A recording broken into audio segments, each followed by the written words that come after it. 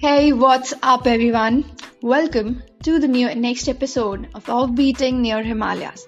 I'm sure you're not listening to this podcast after reaching to Chattakpur. Are you? Well, jokes apart, you need to pre-book your stay in the village. And in this episode, I will share with you the details of staying and fooding in the little village. Eco huts and homestays are the only options for staying there. Standard rates are decided by local villagers, which was 1200 rupees when we went there. Again, this may vary depending on what time of the year you visit. The blankets we were provided were very neat and warm. The housekeeping was excellent. You will get extra facilities like geyser, water boilers, etc., because it's very cold out there, but no room heaters. We went to the Tashi homestays and we loved it. You can get in touch with me for the contact details, but anyways, any homestay there will be equally beautiful and with astonishing views and quite similar facilities.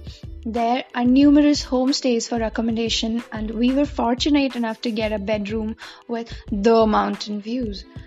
Isn't this the perfect idea of a vacation? Sit down in the sun and soak in the warmth during the daytime and gaze at the shimmering stars in the night. It's a must to cheer up the hospitality of the mountain people. I'm sure you're gonna love it. How often does a stranger treat you like family and make you feel comfortable like home? Well, this is how mountains are. They make your souls free from all kinds of negativities. Now, you must say that a perfect bedroom view and a warm sun won't fill up our empty stomachs. I know it, right? Food. Freshly prepared food. Okay. Freshly prepared and home-cooked food to eat. You heard that right. Agriculture is a main source of income of the villagers. People eat what they grow in their own farms.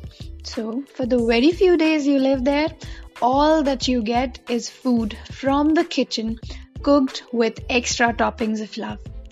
You can get eggs and chicken or vegetables depending on your food preferences. No extra charges are levied for food, which means it is included in the one-time pay you give them as rent. Well, not just this.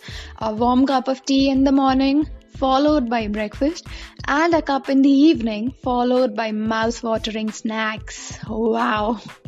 And of course, not to forget the tea.